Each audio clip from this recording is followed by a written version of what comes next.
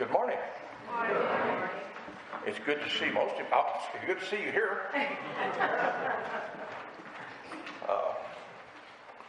The topic, if you will, for this week is how long? And I don't have plans till about 3 o'clock. What do you mean, no? You ain't getting it back. Scripture this morning comes from the Gospel of Mark, the 13th chapter.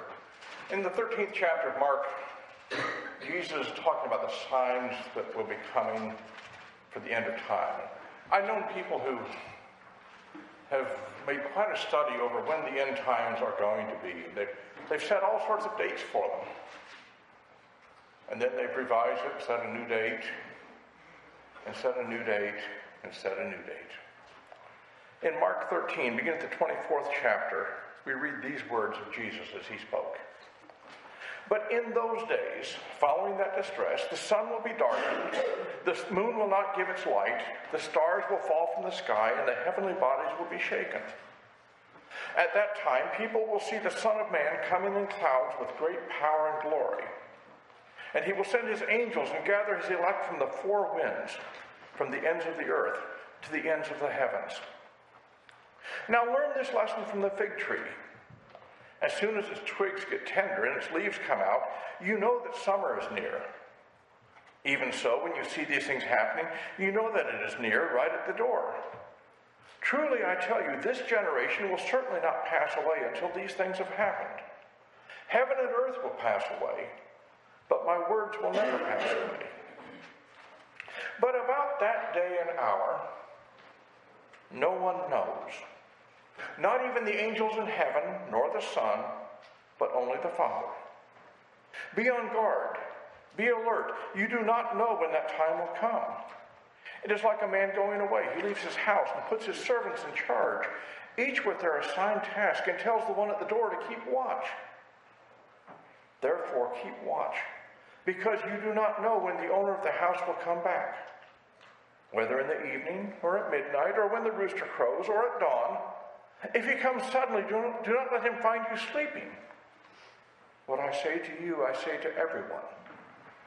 Watch.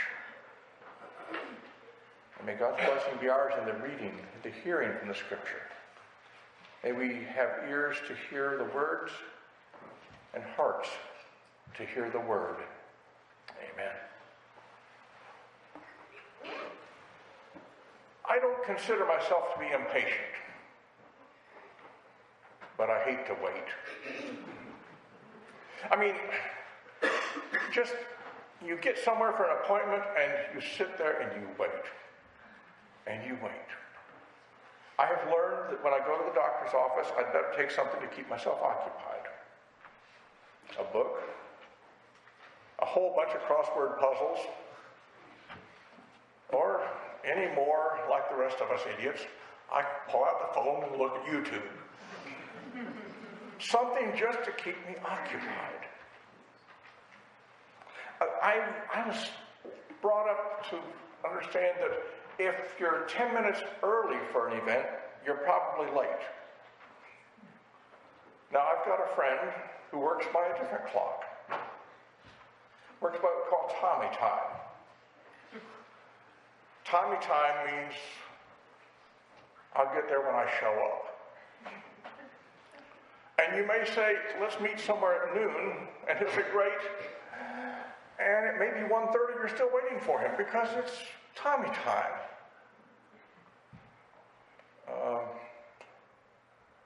We don't do too much with Tommy anymore.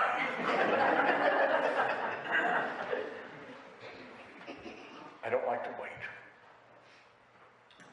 It seems unproductive. Now, I know much of what we do may seem unproductive. I had a discussion with a member of the Parish Relations Committee in a church I served one time about how I spent my time, and he got talking about making hospital visits. He said, well, according to his way of figuring, okay, the time you spend in the hospital seeing the patient, that should count as work, but the time getting to and from the hospital, well, hey, that's on you. You know, have productive time, we have unproductive time. But we don't like to wait. And this is not a good time of year for those who are impatient, especially for children. You know, you got the trees. Look all over town. All those Christmas decorations up.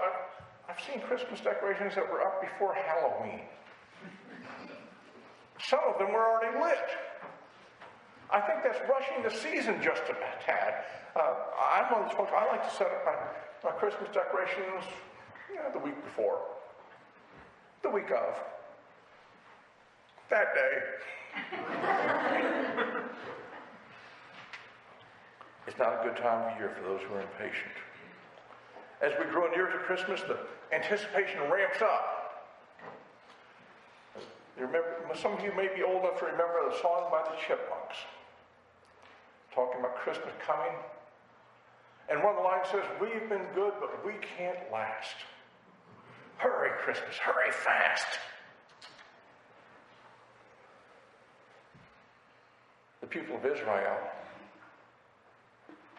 God's people, had become weary of waiting for God's promises to be fulfilled. Oh, they believed God's promises. They believed that God would fulfill those promises, but how long is it going to take? Come on, God, you don't have that much to do. You can fix it for us. You can do it now. Do it when we want it, where we want it, how we want it. Because we know what we need. The prophet Isaiah speaks of that longing, that desire, that impatience, if you will, of the people of Israel. In Isaiah, the 64th chapter, "Oh, that you would rend the heavens and come down, that the mountains might quake at your presence. As fire kindles the brushwood, as fire causes water to boil, you make your name known to your adversaries, that the nations may tremble at your presence." How long is it going to take, God? How long until you do these things that you've promised? We're like folks going on a trip. Are we there yet? Anybody ever hear that? Are we there yet? And once you get there, what's the next thing you ask? When are we going home? How long is that going to take?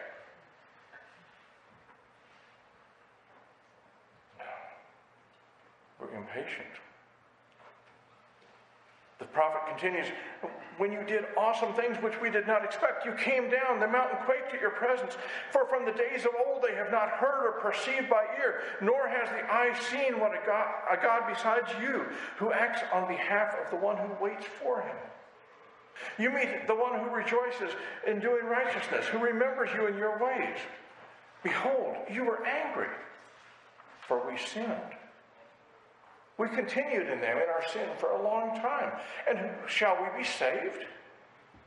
For all of us have become like one who is unclean, and all our righteous deeds are like a filthy garment. And all of us wither like a leaf, and our iniquities, like the wind, take us away. There is no one who calls on your name, who arouses himself to take hold of you. For you have hidden your face from us, and have delivered us into the power of our iniquities." You've abandoned us, God. You've left us to stew in our own juices. But now, O Lord, you are our Father. We are the clay, and you are our potter.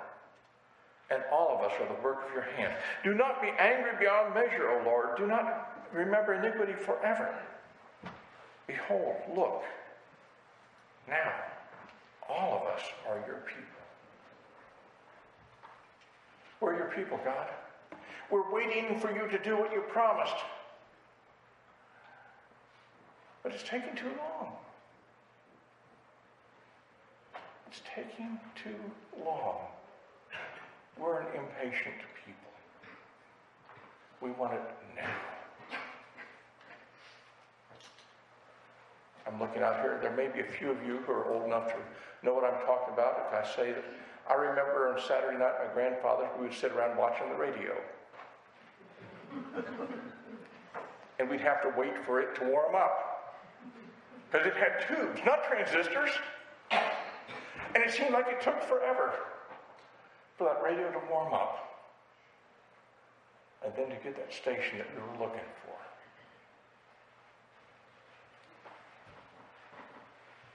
Nowadays, everything is instant. You turn on the radio, sound's there. Turn on the TV, it takes a little bit longer, even with the newfangled stuff, but not like it used to. You want something to eat? Don't bother with the stove. That's what microwaves are for. You can heat it up. You can zap it. It may not be good, but it's quick.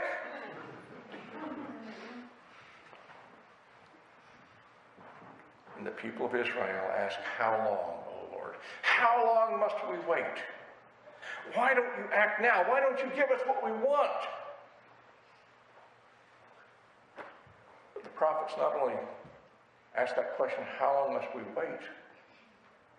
They also knew something about God's justice. Because oftentimes the people who are looking forward with the most expectation for God to act in a certain way are looking in a selfish way. They're looking for what's good for me. Now, the prophets warned those who would seek the day of the Lord, for it might not be what they were looking for. The prophet Amos, in the 5th chapter of Amos, says, woe to you who long for the day of the Lord, who are trusting in yourselves. Why do you long for the day of the Lord? That day will be darkness, not light. It will be as though a man fled from a lion, only to meet a bear.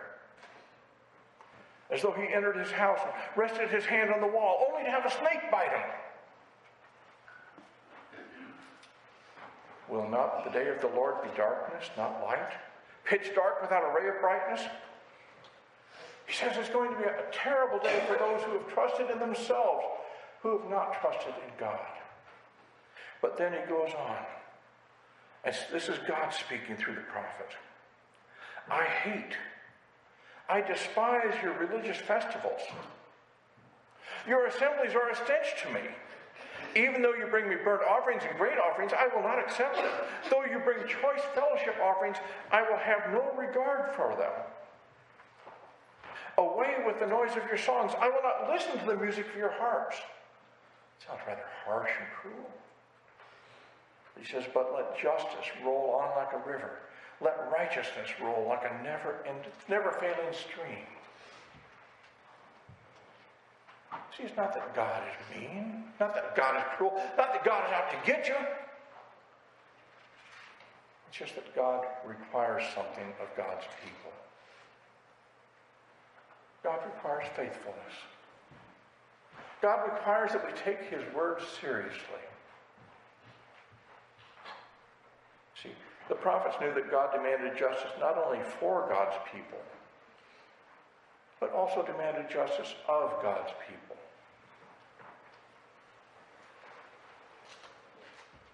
I think that's uncaring. I mean, I deserve justice, regardless of how I treat others. I deserve to be given the best of the best. I don't care about you folks. It's all about me. No. God demands justice not only for God's people, but demands justice of God's people. That's why the prophet says, beware of the day of the Lord. Because God's people don't always act like God would have us do. God's people too often get caught up in what's about me.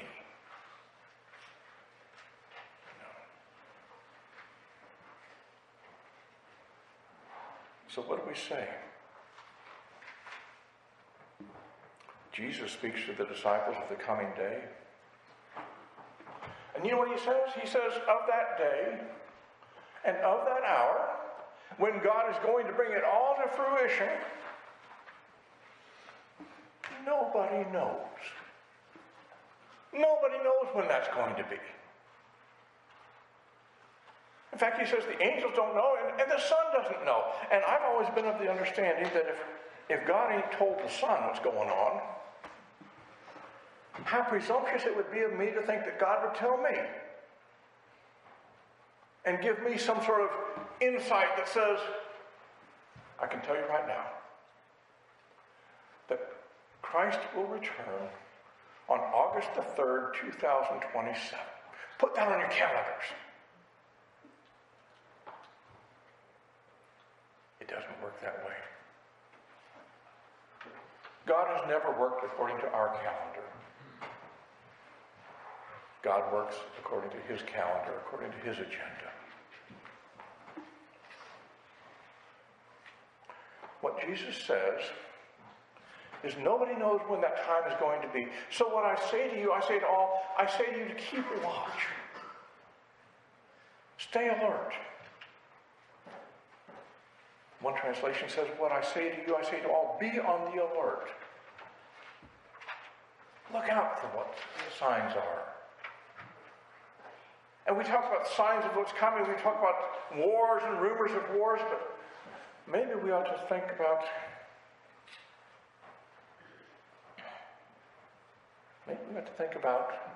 signs of God's presence amongst us in terms of love, in terms of healing, in terms of accepting one another. Watch. Be on the alert. Pay attention to what's going on. But watch not so much for signs that things are bad, but for signs that God's realm on earth is coming into being. Watch and be a part of the positive things. Those things that build up rather than tear down. Watch. But I have to confess something. I have a bit of spiritual ADD, attention deficit disorder. Oh, I have the best intentions of doing something right. I have the best intentions of watching and waiting, but I get distracted. Something else comes along. Shiny!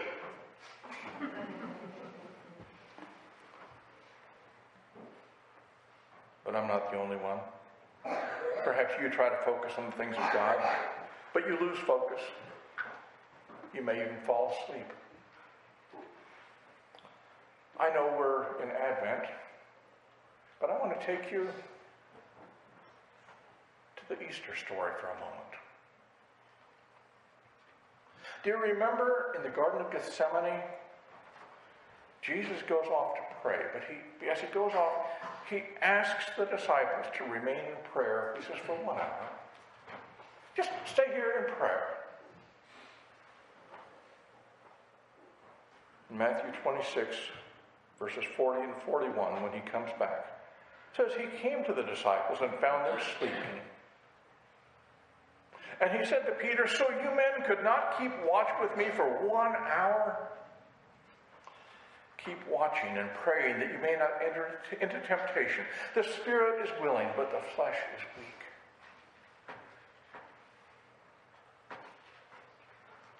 Yes, we suffer from spiritual ADD. We have the best of intentions, but things intervene. We're going to be in prayer for an hour. But then we get a phone call. You know, the fun thing about these things, you can turn the ringer off so you don't hear that phone call. I have learned to turn mine off in church. Totally unrelated to what I'm about to say here, but I remember one time I had a funeral, conducting a funeral, and somebody's phone goes off in the middle of the funeral. The lady answers it. No, I'm not doing anything. I can talk. I'm just here at Dad's funeral. What? And I just, being the kind person, I said, we'll wait till you finish your phone call and we'll pick it up from there. We get interrupted. But the word from Jesus is, while you wait for all things to be revealed, while you wait for God's presence to come to fruition, while you wait for the culmination of God's great announcement to the world, wait, watch, and pray. So while we watch, while we wait for the revelation of God's glory, while we wait for that time and that date which no one knows, let us do so in an attitude of watchfulness, in an attitude of prayer. For God is always faithful. God may be slow as we count slowness, but things are done in God's good time. Scripture says that Jesus was born in the fullness of God's time. People have been looking for a Savior forever. Jesus was born in the fullness of God's time. And then when he was born, when he came to the earth, the people didn't like what they saw because they wanted somebody coming in on a white horse being a knight and champion for them. And here he comes, meek and mild.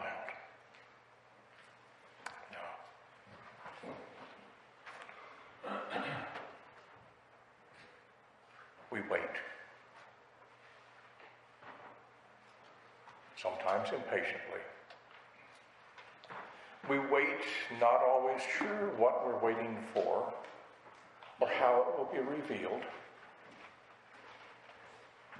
But we wait in the power of Christ. And we wait in the love of God. May that be more than sufficient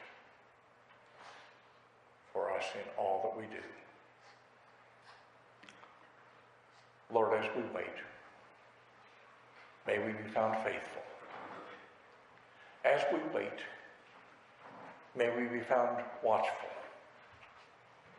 As we wait, may we be found prayerful. As we wait,